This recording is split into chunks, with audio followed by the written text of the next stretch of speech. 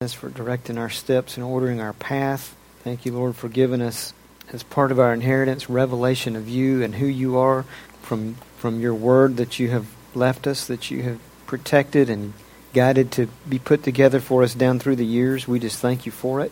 Thank you, Lord, that it's not just words, but it's alive. You said it's sharper than a two-edged sword.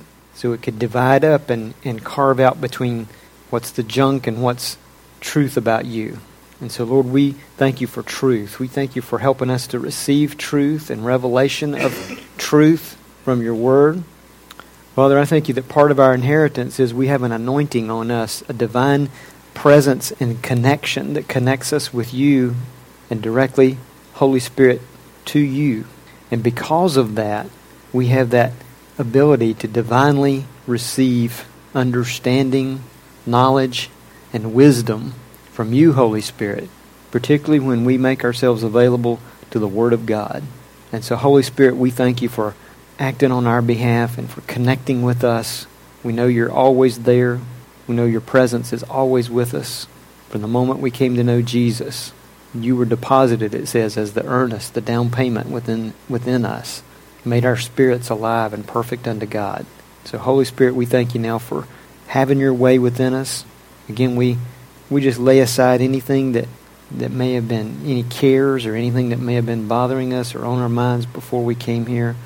We set it aside so we can make a clear channel for you, Holy Spirit. We want to receive. Say, I want to receive, Holy Spirit. I receive from you what you have for me. I call it revelation. I receive the wisdom and the understanding that you have for me this morning from the Word of God. In Jesus' name, amen. Amen. I believe you meant it. And whatever God's Word is from what is shared this morning, you continue to receive it that way. And God has a blessing for you. And we're continuing in our series on the Word is working. Is the Word working? Okay, that was weak. I'm going to ask you another time. I want to know whether or not you believe it. Is the Word working? Yes. All right. All right. The Word is working, and it's of great value to us that it's working. There's great benefit to me personally and to you personally from the fact that the Word is constantly bearing fruit and increasing. So our key scripture in this whole series is in Colossians 1 and 6, and you can read the verses around it if you want to go back and read it. But in that verse it says the Word is constantly bearing fruit and increasing. And we've talked about how it describes the man who knows God in Psalm 1 and how he's like a tree that's planted by the rivers of water. And it says he bears fruit in his season. So we talked about that with the Holy Spirit and with the Word of God, it's always in season. There's never an off season. They never have to take, the Word never has to take time off or go to training camp. It's always the season. He's always playing. The game is always on. And in God's team, there's no second or third string. We're all in the game, and the Word is always working. And so we said the question is, for us individually, if that is the truth, Colossians 1 and 6, that the Word is always working, the question is for us is, how do we cooperate, or are we going to cooperate with it? Because if it's working, that means it wants to work in and through us. For it to happen, we have to cooperate. We know that God gave us a free will, right? That's established back in Genesis, if you believe the Bible. And so we can resist. We can not cooperate. You can proactively resist, or you can just passively not believe or take any action to put yourself in a position to cooperate with, and therefore the Word has been short-circuited, or what it is doing, we could say it this way, what it is doing to working, you're nullifying it. You know that unbelief can nullify faith? I know you've heard this message before. You can have faith and unbelief at the same time. Just because you're having trouble with something and you're struggling with it and you have doubts doesn't mean you don't have any faith. Because some people say, oh, I just lost my faith. I don't have any faith. Where is it? Where is it? I got to get faith. I got to get my faith back. Where's my faith? Because I'm doubting. No. You got faith. But your problem is you also got unbelief. And your unbelief can negate your faith. And so that same principle here is what we're talking about, is the Word is constantly bearing fruit. We established by reading back in Genesis that since the beginning of time, and probably before that, but what we have record of is since the beginning of time, the Word has been working. It worked in what was created. It says, and God said, and it was so. And God said, and it was so. And God said, and it was so. The Word created all this stuff. This chair right here, you probably don't realize it, but this chair right here is made out of the Word of God. Because all matter on the earth, its original origin and base element is the Word of God. You ever thought about that? Again, go back to Genesis 1. Anything that exists, was it not spoken into being? This right here is made out of fibers and chemicals and stuff and metals that came out of this earth that God spoke into being, didn't it? Say, well, how could a chair be the Word of God? Well, go back and think about it. Think a little deeper, all the way back to the first page. It all came from stuff that the earth was created out of, which was the Word of God. So if we can have a chair, I don't know, how old is this, 4 years old? If we can have a chair that was made in 2013, and the Word first came into being on the earth back in the beginning, thousands of years ago, has the Word been working and bearing fruit? At least for about 4,000 or 5,000 years, even if you count minimal timelines. What would make us think it's not going to work next year? It's been constantly bearing fruit and increasing. We got to put ourselves in a position to work with it. Jesus said, this is just one account in the Bible, that His Word would never pass away. He said the heaven and earth would, but His Word never would. In Jeremiah 1:12, God said, I'll watch over my Word to perform it. You see all those other scriptures. I'm not going to go over everything we talked about. But the last week we talked about Old Testament scriptures, because we started in the second section of this. The first 2 weeks we're talking about how the Word is working and examples of that. And that's what you have in some of those scriptures there at the top. But then last week we started talking about how it is of great value to us personally. And we looked at a lot of scriptures, not all of them, in the Old Testament, in Proverbs and Psalms and so forth, how it's talking about the Word is working. I mentioned Psalm 1, and we looked at 119, 105. It's a lamp unto my feet and a light unto my path. And then we looked at a whole list of things in Proverbs chapter 2. And then in Proverbs 4:4, here's an important one, that it's life to those who find them, the words of God, and health to all their flesh, all your body. And then we finished up with Proverbs 16:20 that said, he who gives attention to the Word will find what? Good. Will find good. It pays off to cooperate with the Word. So we're going to start there. There's a couple of Old Testament scriptures I want to start with today as we're continuing to talk about the value to us. In Psalm 119:11, it says in there, moreover, by them, and the them there is them words. Not proper English, but it's good logic if you put it back together. If you go up and read verses 7 through 10, you'll see that it's inferring and referencing the Word of God. So it says, moreover, by them, your servant is warned. So that's one thing it rewards us with. We're warned. But it also says, in keeping them what? Them words. In keeping them, there is great reward. Is it of value to cooperate with the Word of God? The Bible tells us right here, it's a great reward. If you don't get anything else, get that today. It's a great reward to keep the Word of God. And then I came across this scripture that I thought really also went along with this. In Proverbs 22, this is not on your sheet, you can write it in, but in Proverbs 22, starting at verse 17, it says, incline your ear and hear the words of the wise. God's Word is the words to the wise. And apply your mind to my knowledge. Okay, what will happen if you do that? Verse 18, for it will be pleasant if you keep them within you, that they may be ready on your lips, so that your trust may be in the Lord. I have taught you today, even you, have I not written to you excellent things of counsels and of knowledge, to make you know the certainty of the words of truth. And here's the end benefit, that you may correctly answer him who sent you. So some of these testimonies we heard earlier today, these things are made possible by inclining your ear to hear the words to the wise and applying your mind to the knowledge that the Holy Spirit is speaking to you. See, the Holy Spirit can speak to you and say, ask somebody if you have a need for prayer. And then, in hearing that and receiving it in your heart, and then being willing to act on it, then in the end, verse 21, He'll show you what are those correct words in the right timing to say to somebody. Now, is that of great benefit?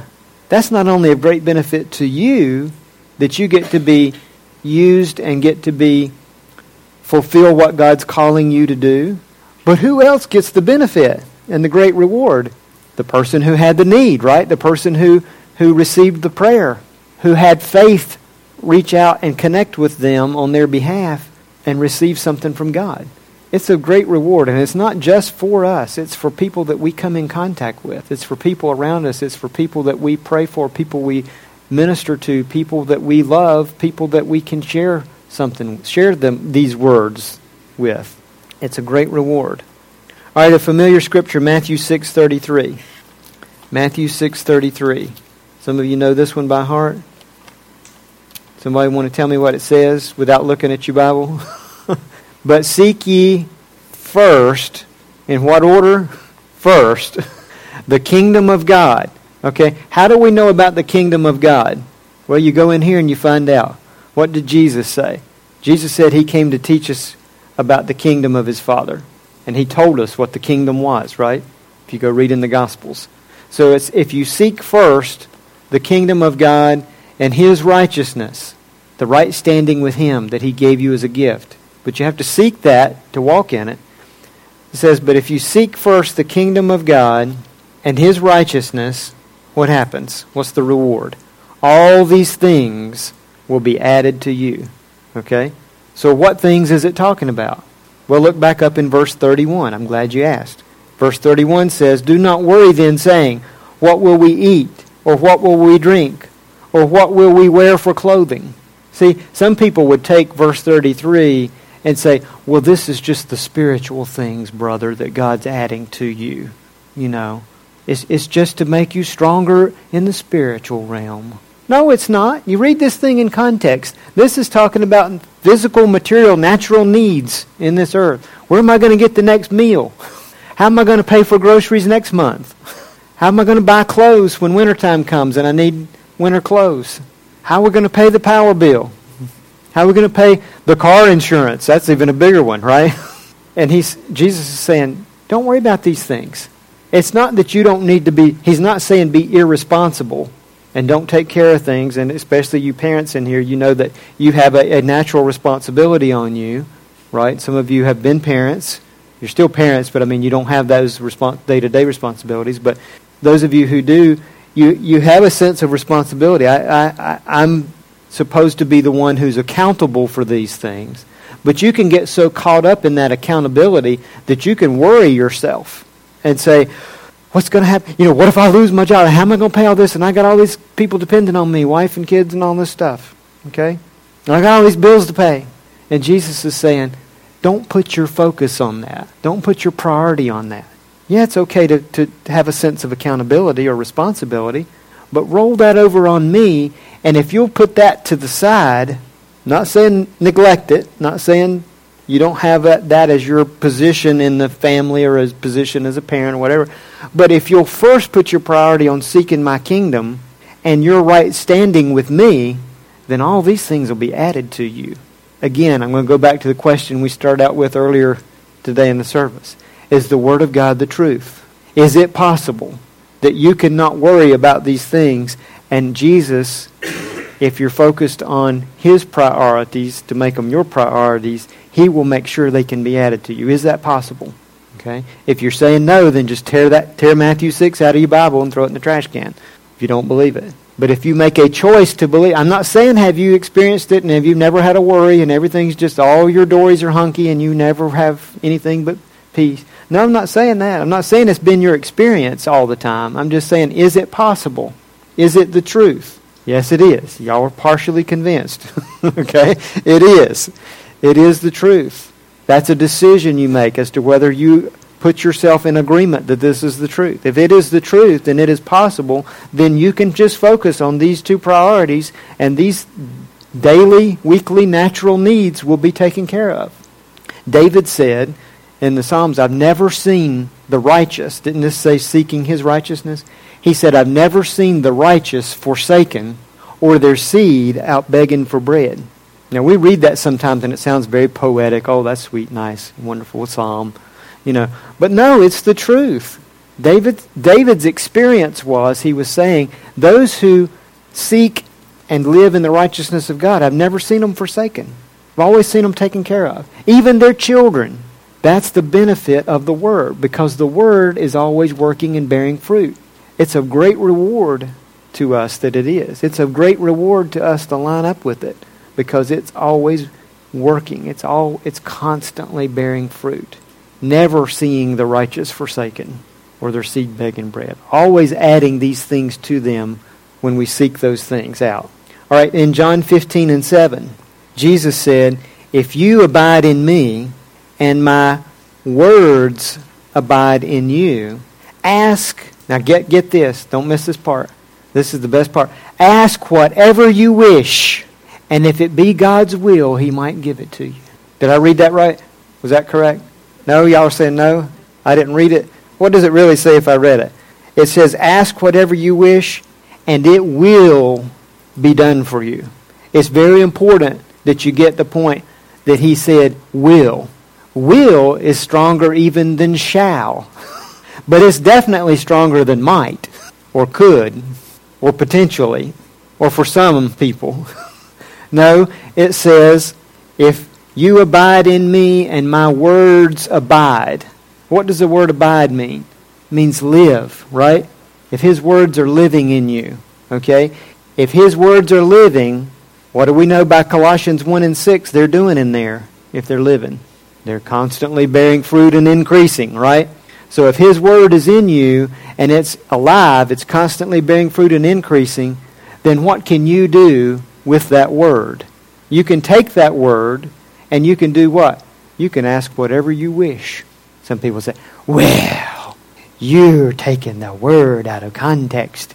You can't ask God for whatever you wish. Well, I didn't say this. Jesus did. Go tell Him that. Jesus said this. It wasn't even Paul who said this. It wasn't even Peter. It was Jesus who said this Himself. That you can ask whatever you wish, and it will be done for you. Now, you can't just dream up something you wish, necessarily. Because what? It says, if you abide in me and my words abide in you. But beyond that, He didn't qualify it. So if you're in Jesus, okay, how many of you are born again? If you're born again, okay, you have the promise. You're in Jesus. You're in Christ. You're in the Anointed One and His anointing. Okay, so if you're born again, you got that prerequisite down. All right. Now the next one is the second prerequisite. If my words abide in you. So, well, if you're a Christian, then the word, not necessarily. You have to take action on that. Because if not, everybody that was born again would just all of a sudden have all the revelation of God just dumped on the inside of them.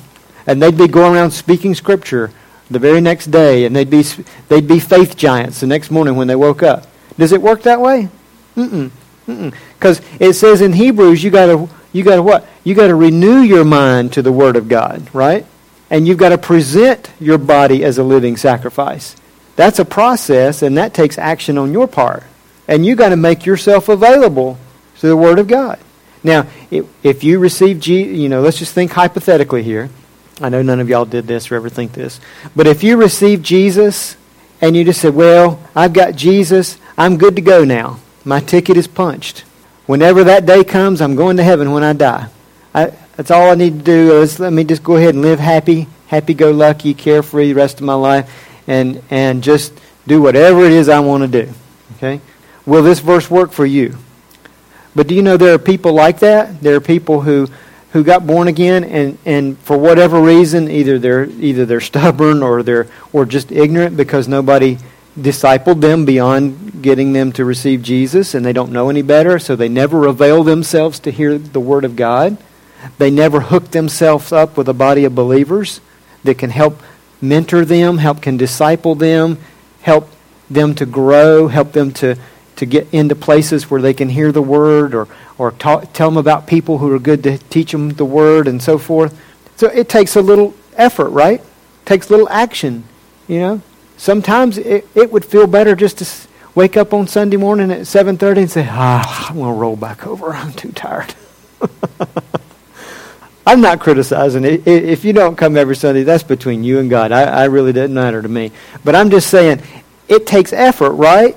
It's a decision, and sometimes it's more than a decision. You got to pull these bones out of bed and get up and get yourself ready to come, right? And not just here, but on a regular basis to get yourself available to hear and receive God's Word. It's a decision first, and then it's an effort, and then it's cooperation on your part. You can't just lay with the Bible under your pillow at night and the Word get in you. Certainly can't do it with it sitting on the coffee table as a doodad, as a fixture in your living room. It takes some additional decision and effort on your part. But if you do that, that Word will come alive in you. The Holy Spirit will work with you. God said in Jeremiah, remember, He'll watch over it to perform it. And at that point, you've met prerequisite number 2. And then you can ask whatever you wish with the full assurance when you pray. Because when we pray, we don't go to Jesus and say, now God, if this is my day, and I've got Jesus, so He's in me, and I've put the Word in me, and so I'm just hoping and believing that if I pray it today, I'll catch you at the right time, in the right mood. No, that's not how we pray, right? Because we pray with assurance that this verse says, if I've met prerequisite number 1 and number 2, I'm going to ask whatever I wish, and it will be done for me. Period. End of story. And even before I see it, I'm just going to rest in that. I'm just going to relax and say, it's chill time because the word's working. May not see the manifestation yet, but it's on the way. Thank the Lord. Thank you, Lord, for the good outcome. You can only do that if you have done 1 and 2. But if you've done 1 and 2, you can have full assurance that when you ask in faith, you're not just shooting up empty requests into heaven, right? You're speaking yourself the power of this Word that has the power that it's constantly working and increasing and bearing fruit. You're the one controlling that. God has already given the power. He's already given you the promise right here. You're the one setting it into motion. Don't let anybody talk you into everything is all dependent on God's mood and God's this and God's that and if it be His will. And again, one word for that. It's in your fridge, in the deli drawer. Baloney. That is not the Word of God. This is. Jesus said it Himself. All right, 2 Peter 1, 3, and 4. One of my favorite scriptures. 2 Peter 1, 3, and 4. Some of y'all know it. Right after James, 1 Peter, 2 Peter 1 and 3 says, seeing that His divine power has granted to us everything pertaining to life and godliness, through, what is it through? It's through the true knowledge of Him who called us by His own glory and excellence. For by these, by what? His own glory and excellence, He has granted to us His precious and magnificent promises, so that by them you may become partakers of the divine nature, having escaped the corruption that is in the world by lust. So, by these great and magnificent promises in His Word, you can become partakers with God's own nature. It's through these precious and magnificent promises, the Word of God. It's great reward. Not only can you ask what you wish, not only can all these things be added to you, but you can become, your nature can take on God's own nature. Now picture that. Wouldn't that be great? How many fusses and arguments and trouble would you get in if you had the nature of God? At work, at home, wherever you are. If you just walked around all the time and you acted just how God would act in any given situation, would you be successful? That's hard to even picture, isn't it? But again, is this the Word of God? Is this the truth or not? Did somebody sneak this into your Bible last night and write this in there to try to trick you? No? Or is this part of the Word that God inspired Peter to write by the Holy Spirit? It's the truth, isn't it? If it's the truth, is it possible that your nature can take on... somebody would say, after you've been focusing on the Word for a number of years or even a short period of time, maybe even months, say, there's something different about you. I'm not sure what it is, but you've been changing. If anybody ever says that to you, here's a good answer. Say, well, I can tell you what it is. It's the nature of God. I've been spending some time with Him and in His Word, and it's been rubbing off on me. Same thing can happen to you. That'd be a good answer for him, wouldn't it? All right, back to John. John 6 and 63. John 6:63. It says, it is the Spirit. This is Jesus talking, by the way. It is the Spirit, capital S, Holy Spirit, who gives life. The flesh profits nothing. Now, what is the flesh? It's your soul and your body joining forces, coming in partnership. Your mind, will, emotions, and your natural cravings coming in together. The flesh profits nothing. The words that I have spoken to you are spirit and are life. So we saw that over in Proverbs 4 last week, that they're life to those who find them and health to all their flesh. Jesus is underscoring that here in the new covenant, saying, these words that I speak to you, they're spirit and they're life. The flesh will profit you nothing. But fleshly life, real life, abundant life, comes through these words. And they're not only physical and physical life, but they're also spiritual life. They're spirit and life. Again, this is Jesus saying this. Look over in verse 68. And then Simon Peter said, Lord, to whom shall we go? You have the words of eternal life. So there's great reward in the Word of God. It is eternal life. And eternal life doesn't mean doesn't just mean, it goes way beyond, you get to go to heaven when you die. So many people have misconstrued that when they get born again. Well, now I've got eternal life. My ticket has been purchased. Got that taken care of. Got my retirement, got my 401k, got my vacation home, got eternal life, car's paid off. I'm in good shape, right? It's not in that category. Eternal life starts at the moment you have Jesus into your heart. It's a whole new way of living. It's a whole new level of living. It's a whole new power and authority that you can live in right here on this earth the very next day or the very next moment from the time Jesus comes into your heart. It's not in the sweet by and by when we get to go to heaven when we die. It's now. And so Peter is acknowledging here that Jesus, these words he said that are spirit and life, he said, this is eternal life for us. Where are we going to go? We're looking for eternal. We've learned too much now. We can't turn back. These words you're telling us, Jesus, are our life to us. Peter wasn't talking about going to heaven. I don't think he even really understood that at that point. But he's acknowledging what Jesus said about his own words. All right, we're going to look in Matthew chapter 7. We're going to finish up with some passages here in Matthew today. The Word is of great value to us. Great value. Matthew 7, and starting at verse 24. And it says, this is Jesus again. Therefore, everyone who hears these words of mine. Okay, did he stop there? He went on, right? And he said, and acts on them. So it's not just hearing the word, it's acting on the word you heard and believing it. It says, what is he going to be like? What is that person like who hears the word and acts on it? You know you can't act on something if you don't believe in it. At least you have to receive it to act on it. There's a lot of things you hear and you're like, whatever. And it doesn't change your thinking, doesn't change your mind, doesn't spur you on to any action. But if you heard something and believed in it, you may be willing to take action if you truly believed. In fact, that's a good test of did you believe or not, is if you're willing to do something because of that. That means you're taking it in to become a part of your life that when you begin to take action on it. That's a good self-check. That proves it. So it says, he who hears these words of mine and acts on them may be compared to what? A wise man who built his house on the rock.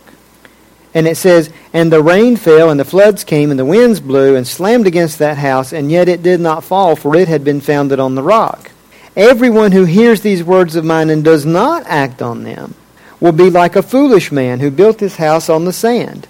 Now, we've heard this before probably, and you read this and you think the person whose house gets washed away, who's called the foolish man, doesn't hear the word of God. No, he heard the word of God, just like the wise man did. But what was the difference?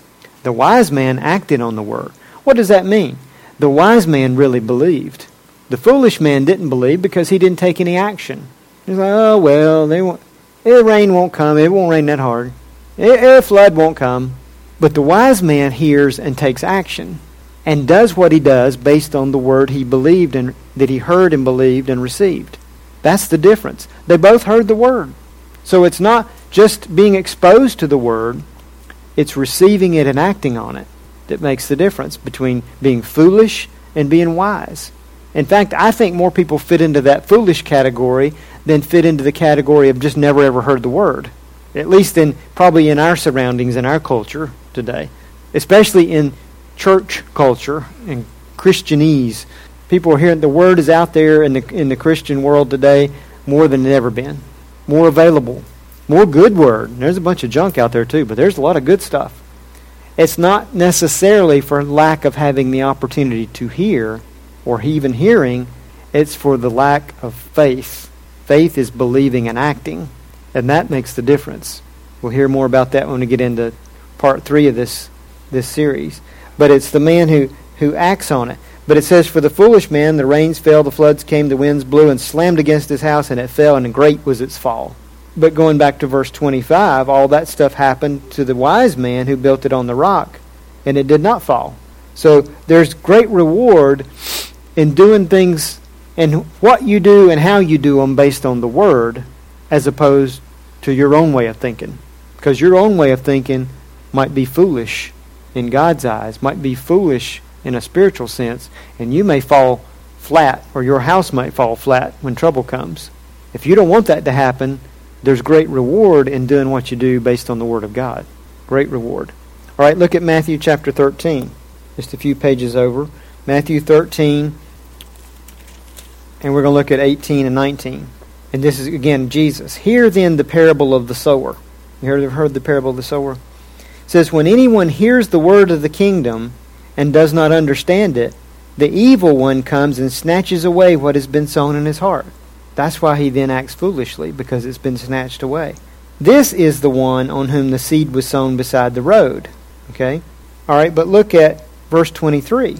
It says, and the one on whom seed was sown on good soil, this is the man who hears the word and understands it, who indeed bears fruit and brings forth some 100, some 60, and some 30.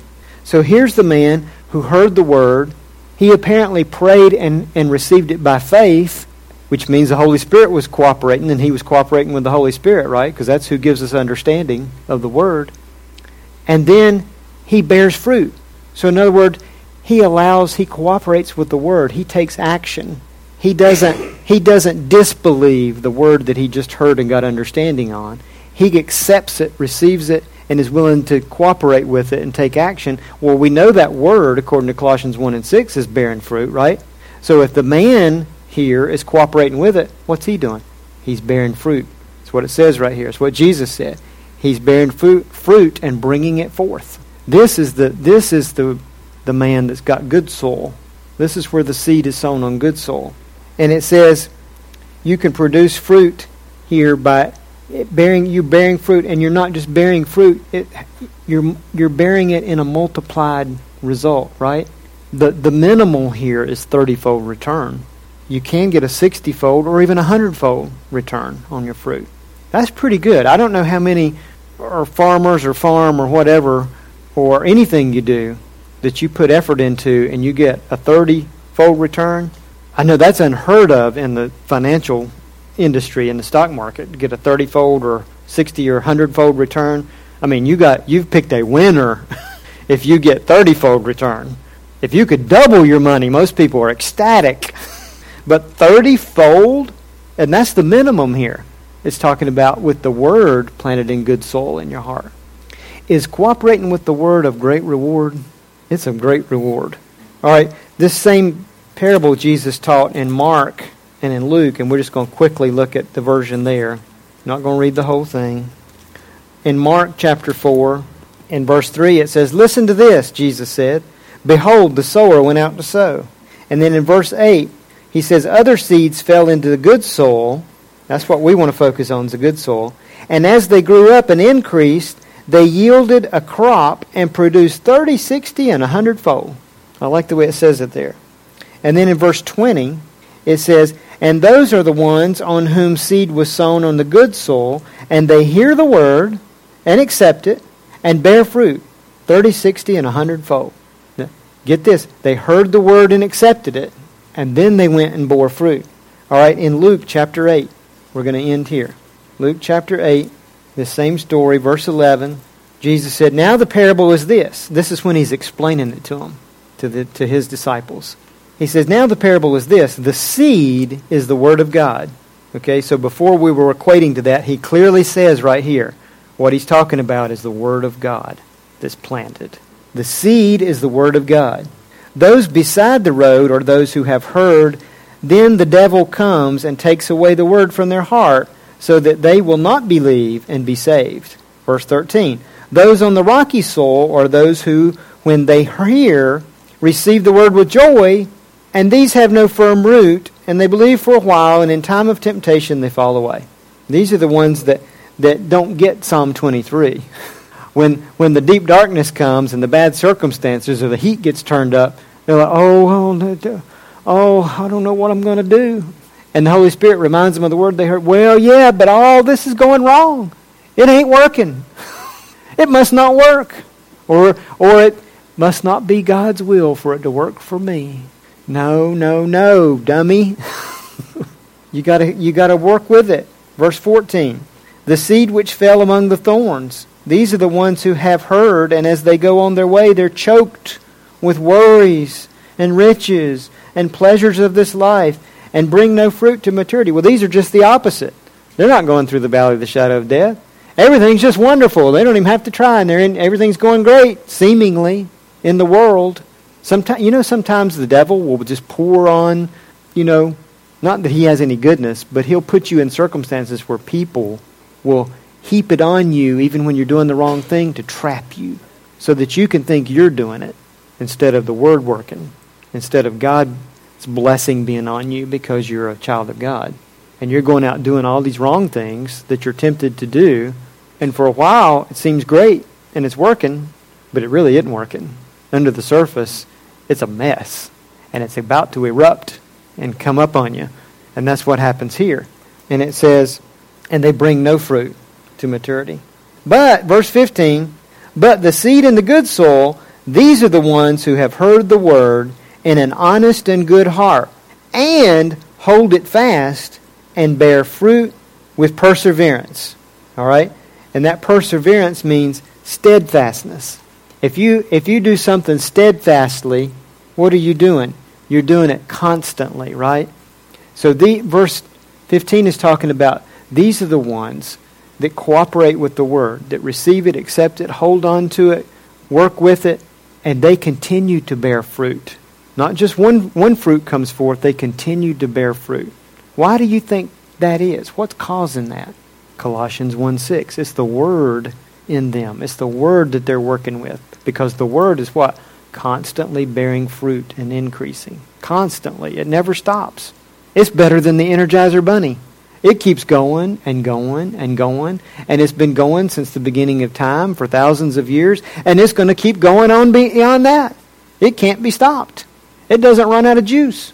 Guess why? Because Jesus is the Word. John 1:1. You can read that and see that He is equated with the Word of God. He is the manifestation of the Word of God to us. And so all of this great reward that we get, it comes out of knowing Jesus and knowing who He is and having Him in your heart and cooperating with Him, loving Him, seeking His guidance, His will, His direction for your life, and doing what He calls you to do. And so if there's anybody hearing this today They've never made Jesus your Savior, never made Jesus your Lord. That's the key. That's the first step. And once you do that, the rewards are endless. The Bible says itself, it's great reward. It continues on and on and on and on and on and on and on. There's no end, even through eternity. But you don't have to wait till, quote unquote, eternity to get it. You get it from the moment you receive Jesus. All you've got to do then is two things. Receive it and act on it. And that's what is that second prerequisite that Jesus said, is that the Word abides in you then. If you're in Him and then you do what it takes for the Word to abide in you, then you have that promise. You can ask whatever you will with full assurance that it'll be given to you. Because basically it already has been given to you. It's just a matter of it manifesting. Amen? The Word is of great reward.